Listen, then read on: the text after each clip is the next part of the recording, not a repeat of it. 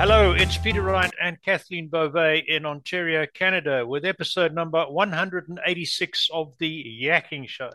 This is the show where we interview interesting guests and we hope to enlighten you, enable you, and entertain you as well so that we can open your minds to new perspectives and help you survive in the changing world we seem to be living in right at the moment.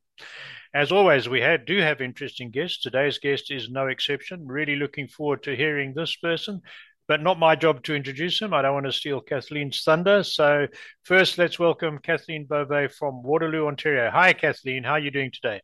I'm doing great, Peter. Thank you so much for that. And thank you also very much for tuning into our show. We so appreciate you and we love reading your comments. So please keep those coming. And if anyone out there is interested in being a guest on our show, please don't hesitate to reach out to either Peter or myself. We'd love to hear from you. And as Peter mentioned, we do have another special guest with us today. His name is Phil Johnson. Phil, welcome to the show. How are you today? Thanks, Kathleen. I'm great. And Peter, it's a pleasure to be on your show. Oh, Thank thank you. you. Good to have you. Yes. Now, Phil, you are the founder of the Master of Business Leadership program, and for the past 21 years, you've been an executive coach helping executives and organizations bet on themselves by developing their emotional intelligence. And we'll get into that in just a little bit. But first, for our audience, can you give us a little bit about your background and what led you to embark on this particular career path? Yeah, thanks. Thanks, Kathleen. So I've been an executive coach for the last 21 years, working with executives and organizations all over the world. Um, and it's a journey I've been on for actually the last 54 years. I'm 68, but I started this journey early on with a short 20-year stint in the semiconductor industry, and I left that industry as a corporate executive to follow my passion, which is what I've been doing for the last 21 years. So I help I help executives and organizations to bet on themselves by developing their emotional intelligence um, and inspirational leadership. And the Master of Business Leadership program does that. Mm. Very interesting. Okay. So quite a switch from semiconductors and you must have got in at the early stages of that industry, I guess. Peter, I did. I started out as a field sales engineer with Fairchild Semiconductor in 1979, Right, right. Oh, and a lot of the matter of fact, all of the North American semiconductor companies have sprang out of Fairchild. They, uh, they were called Fair Children. Ah, right. Interesting. Yeah. Interesting. Okay, so we're going to be talking about emotional intelligence. This is your specialty that, as you just said, you've been working on for 21 years now. So for our audience, I think I have a vague idea. Many people don't. How do you define emotional intelligence, Phil? A very simple explanation on a very complex topic is it's simply the ability to feel the fear and anxiety that gets generated in us when we move outside of our comfort zone and be able to move through it towards the vision of our desired results, as opposed to allowing that fear and anxiety to keep us trapped in our comfort zone. Hmm. So the development of emotional intelligence enables us to feel the fear and anxiety that automatically gets generated in us as part of our biology, um, but acknowledge it and move through it so that it doesn't control us. Right. Okay. Okay. Is that what some people would call grit or not really? Sure, grit um, comes from having an emotional connection to a desired result that's stronger than the fear that gets generated when they leave their comfort zone in pursuit of that result. mm. That's what you call being gritty. Yes, yes, yes. And I, okay, interesting. Kathleen's got something she wants to ask you, I think. Why is it especially important now? Can anyone develop their emotional intelligence? Yeah, yeah, great question, Kathleen. And the answer is yes. Um, Anybody can develop their emotional intelligence and improve upon their emotional intelligence.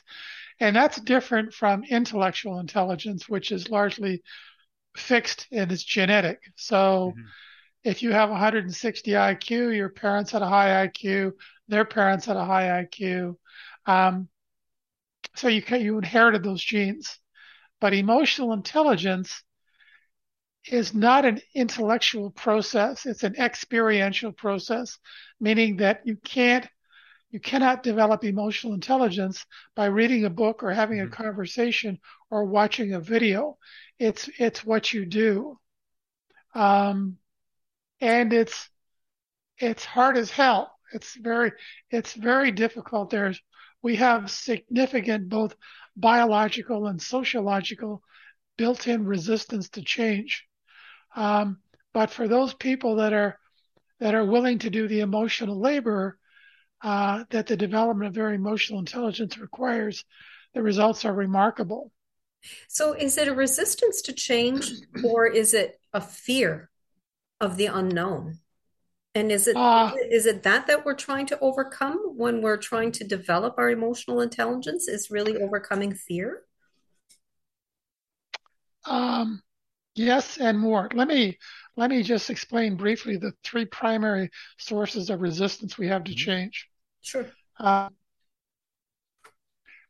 Whenever we leave our comfort zone, whenever we step outside of our comfort zone, there's a part of our old lizard brain called the amygdala that for the last 500 million years has been trying to keep us safe by making sure we never leave the comfort of our cave. So if we do, it automatically secretes a hormone into our bloodstream called cortisol, which causes the executive center of our brain, our prefrontal cortex, to shut off. And we go into what psychologists refer to as an amygdala hijack. We go into fight, flight, or freeze mode. Some Mm-hmm. people lash out, some people run away, some people freeze like a deer in the headlights. And when that happens in conflict situations, sometimes people die. And when it happens in business or personal situations, relationships die. We burn trust. So, as an analogy, if you think of your amygdala as a very frightened 4-year-old child, the development of our emotional intelligence acts like a big brother or a big sister to quiet the amygdala response down and better enable us to feel that fear and anxiety and move through it towards the vision of our desired results, as opposed to allowing that anxiety to keep us trapped in our comfort zone. The second source of resistance, also biological, is our existing habits. Once we develop a habit, it's there forever. It's a neural network pathway we've created in our brain based on our actions. And we can create new habits at any age that may be better than our old habits, but those new habits are going to be weaker than our old habits. There's an insulation layer called myelin that goes around the neural network pathway that's thicker when we're younger than when we're older. Um, so there's going to be an ongoing internal battle between our old habits and new habits for control, for dominance. So that's another source of resistance. The third source is sociological, meaning the people around us don't want us to change. Mm-hmm. Because if we change and start to get better results, maybe they're going to have to change. That scares the hell out of them. The best way to ensure they don't have to change is to make sure we fail. So they can say, look, I told you so, now keep your head down and come back into the herd with the rest of us. So we do not like change, both on a biological and a sociological basis. And the reason we need to be developing our emotional intelligence to handle the fear and anxiety that always accompanies change is we're facing a tsunami of change. It's estimated in this century, some scientists have estimated that we could experience the equivalent of 20,000 years worth of change Wow. or 200 centuries worth of change in this century. Never happened before. So change is increasing at an exponential rate. And we've got this 500 million year old brain that doesn't like change. So we need to be developing our emotional intelligence to be able to deal with the fear and anxiety that's going to create in us and hopefully reduce the drama, chaos, and conflict that occurs as a result. Right. So I just have another one here, if you don't mind, Mm-hmm. Peter. Keep going. Without giving the secret sauce of the Master of Business Leadership program and delving into it in fine detail, but can you give us some highlights or some tips that our viewers right now watching can maybe implement immediately Sure, to try and sure, oh, wonderful. sure. Um, Let me back up for a second before I'll give you a couple of tips, and I'll give you an example of a company that's currently doing over $1 trillion a year in revenue, Wow. whose primary hiring focus is in the search for people with above average levels of emotional intelligence. So we're only conscious about 3 to 5% of the time. The rest of the time, we're relying on our unconscious habits to determine our behavior and our results. So when we're born, we're not born with a conscious mind. Our consciousness doesn't begin to surface until we're about a year or so old. But we are born with an unconscious mind, and we immediately start wiring up our brain, creating those neural network pathways that become our habits that we need to survive, to get food, to fit in, those kinds of things. And a lot of those habits unconsciously cause us to give away our energy. And we do it in a myriad of ways, how we communicate, listen, take responsibility, make decisions, all sorts of ways. But when we give away our energy, it creates an energy deficit in us. So at the same time we're giving away our energy over here, we need to be replacing that energy by trying to steal energy from other people over here. And that dynamic is going on inside of everybody, everywhere in the world, all the time. And that is the root cause of all drama, chaos, and conflict, war everywhere in the world. So what I do in the Master of Business Leadership program is I show people how they're unconsciously giving away their energy. And I give them better habits to practice to stop doing that. And when they stop giving away their energy, their need to steal the energy of other people goes away because they don't need it. Mm-hmm. And it's in that process that they develop their emotional intelligence. They become more conscious of what's going on in them and around them, and they become more inspirational leaders. Does that make any sense? Absolutely fascinating. I want to know more. I want to know more. So there's an underlying energy. What I've just described to you, I know this is a relatively brief conversation, and it's an introductory conversation. But what I've just described to you is the root cause of all drama, chaos, and conflict everywhere, in everybody. And the development of our emotional intelligence is the solution to all drama, chaos, and conflict everywhere in the world. And there's an underlying energy physics to all of this that makes the results as predictable and quantifiable as any physical science. What I mean, very simply, is the development of your emotional intelligence guarantees, and I want to underline, guarantees your career, personal, and corporate success. Guaranteed. But it's harder than hell to do. Mm-hmm. Unless you have an emotional, Peter, you talked about grit. Unless you have an emotional connection to a desired result that's stronger than the fear that's going to be generated when you move outside of your comfort zone, you may want better results, but you're not going to be willing to do the emotional labor that getting better results requires. And quite frankly, most people aren't willing to do the emotional labor that getting better results requires. That's why, according to Gallup, the current level of employee engagement worldwide is about 13%. People if you're not willing to change yourself, the only other alternative you have is to try and use position-based power of some sort to control and manipulate others to get them to change. Low levels of employee engagement is costing the U.S. economy alone over $1 trillion a year. Ask me another question. Okay, to you, Peter. All right. So you've explained quite well. I was going to explore more the difference between emotional and intellectual intelligence. You've explained that well. So here's one for you that I've had. You can hear from my accent that I'm not a native North American. I spent most of my life in Africa with quite a different life to most people in the Western world experience, with some severe adversity and some nasty situations, which by the grace of God I survived. So my theory, and I'm not a scientist and I'm not an academic, but looking around at people who survived worse than I did, including my parents, and people who didn't, I would postulate that if one can survive a certain level of adversity and come through it, one is better placed to survive the next one, which might be totally different, but similar stress levels. Is that got something to do with building emotional intelligence as well, or is it totally separate? Peter, it absolutely does. You've hit the nail right on the head.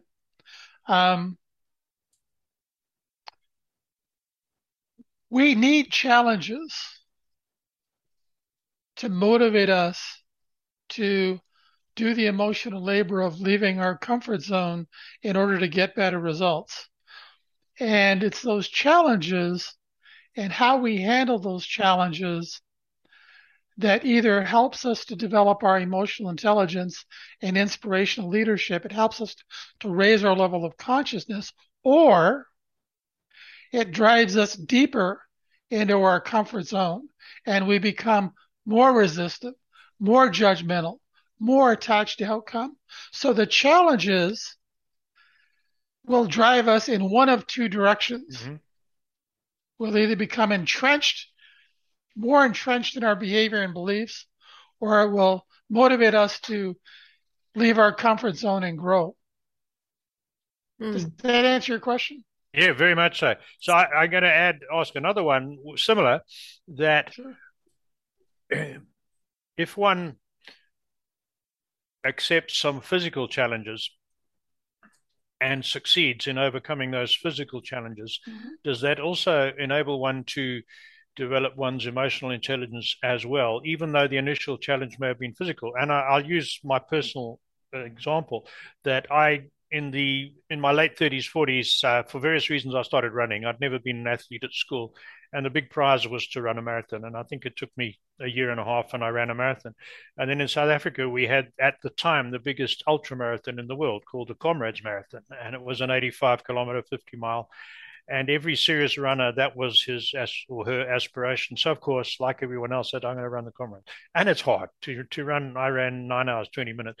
It's hard. But I've found that all these serious physical challenges I've had subsequent to that, I've thought back to those hills and taking one more step and not giving up. Yeah. So I would believe, in my case, that overcoming that physical challenge and rising to it has helped me with lots of non-physical challenges and physical. Yeah. Again, am I on the right sort of track there? Peter, you're absolutely right. You're absolutely right. And the physical challenges forced you to be more present in each moment. Mm-hmm. It forced you to shut off your mind. It forced you to shut off. You weren't thinking about the future. You weren't thinking about the past. Oh. You were simply focused on the next step. You were totally in the present moment. Yes, that's what I found. Right. Back to you, Kathleen. So we discussed resistance to change, but can you tell us what are two primary sources of motivation for change? Great question. God, you guys have good questions. There's only two sources of motivation that will cause us to leave our comfort zone. One is pain. The other one is passion. And hardly anybody's connected with their passion. So for the most part, people that are willing to leave their comfort zone in the pursuit of better results are usually motivated by an urgent desire for better results than they're currently getting, i.e. pain. Mm-hmm. They want to generate more revenue, have better relationships in their business or personal life, something. Okay. Back to you, Pete.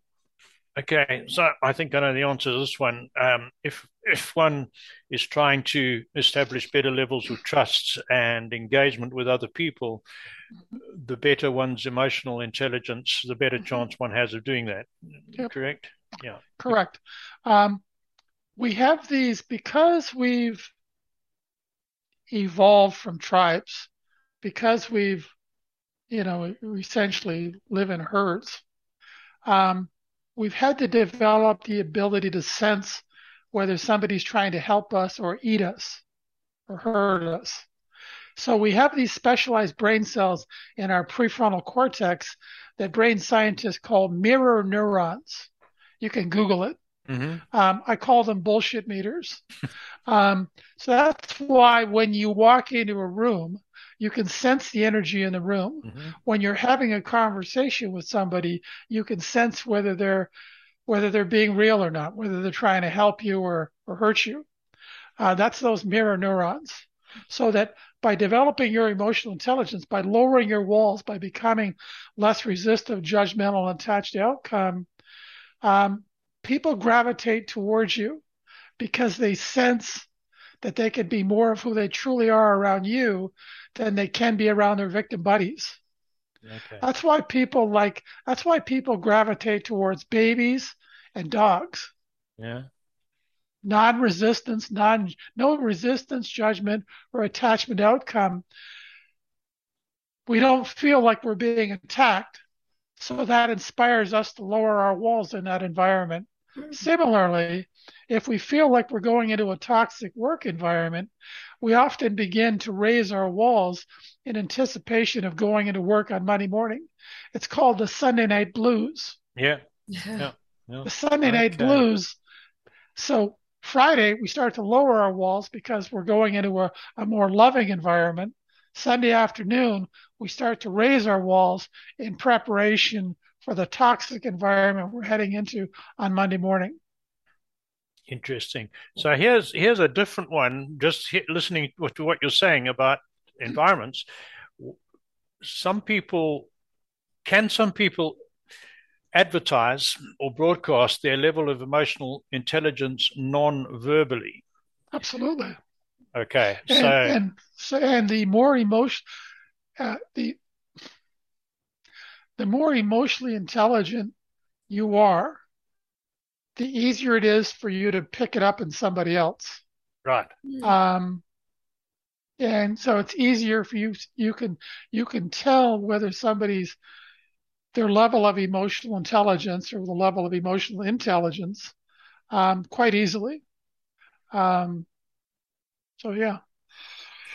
So, Because sorry, Kathy, I've certainly noticed that I've been doing a lot of involvement with people I haven't known before in various groups recently, and a couple of times before someone has said a word, I have felt, I wouldn't say repelled, suspicious is the best term I could use to be kind of that person, and they haven't said a word, but it's something, an aura or whatever that they have given off. So is that something to do with emotional intelligence as well? Yep.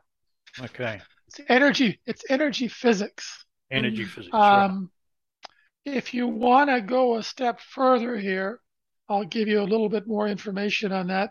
I don't want to weird out your audience, oh no, but not at all. Go for every it. every cell in your body is vibrating at exactly the same frequency, and that frequency is unique to you. It's who you are. See, we're not living life; we are life, and at some point, our physical body is going to wear out. Mm-hmm. But we are the energy that animates and lives within that physical body for a period of 60, 100 years. As a matter of fact, every single cell in your body dies and is replaced at least once in every 7 year period. Every organ, every brain cell, heart cell, Wow. muscle, bone, everything. Yet you remain. Mm-hmm. How can that be? There isn't a single cell in your body right now that was there 7 years ago. Not one. How can you remain? The reason is you're not your body. You're the energy, you're the vibrational energy that inhabits your body. So as you learn to lower your walls, as you learn to become less resistive, less judgmental, less attached to outcome by not giving away your energy, you lower your walls and you allow your authentic self to come through. You allow your genius, your creativity, your divinity to surface. And people think of it like you're transmitting your energy everywhere. Everybody's transmitting their energy. And so when you lower your walls, you're able to transmit a cleaner signal than when your walls are up. Mm-hmm. And people are better able to see you and trust you when your walls are down. Does that make sense? Yeah, makes a lot of sense. That because I've had this feeling, not being able to put it into words exactly, but you put it into words very well. Thank you for that. Thank you for that. So there's another thing called there's a little sidebar here, and I'll tell you about that $1 trillion company. Mm-hmm. Because of the accelerating rate of global change, we can no longer keep up with the rate of change. So we're relying more and more on our network of trusted advisors. It's something called the trust economy that's growing much faster than the traditional economy. It's currently estimated at over $10 trillion a year. So your network of trusted advisors as an individual or an organization is the greatest asset you have. And your ability to demonstrate trustability, your ability to gain trust, is a direct reflection on your level of emotional intelligence. Okay. So here's that $1 trillion company. Yeah. Apple. That's why when you walk into an Apple store, that energy you feel is an example of a more emotionally intelligent environment. They're not trying to sell you anything. They're trying to understand your pain and, if possible, offer a solution. They want you to have a great experience. Whether you buy anything or not is secondary. And maybe you'll go tell your friends and they'll tell their friends. So that energy you feel in that store is an example of a more emotionally intelligent environment. And if you think about it, it's a very different energy from the stores surrounding it. Mm-hmm. Mm-hmm. There are more and more companies hiring, developing, and promoting largely based on emotional intelligence. Apple, Google, Southwest Airlines, JetBlue, Infosys, Whole Foods, FedEx, Costco, and others. So the development of emotional intelligence really represents the future of organizational development. Wow, that is, that's quite amazing. Quite amazing. You've already touched on this somewhat, Phil, but I'm going to ask it just so that it's clear for our audience. What are 3 main challenges to developing emotional intelligence? Our existing habits. Yeah. Ego-based fear. And the desire to be liked by others. Yeah. Yeah. Let me give you an example of that. This is actually the second Master of Business Leadership habit I talked about with clients. It's called authentic listening. The key to authentic listening is not to take anything personally. How somebody feels about you, whether they like you or whether they hate you, has nothing to do with you. Mm-hmm. It has to do with what's going on inside of them. Right. But if how you feel about yourself is based on how anybody else feels about you, who's running your life, you or them? So, yeah. Wait, finish. If how somebody feels about you is based on, if how you feel about yourself is based on how somebody else feels about you, who's running your life, you or them?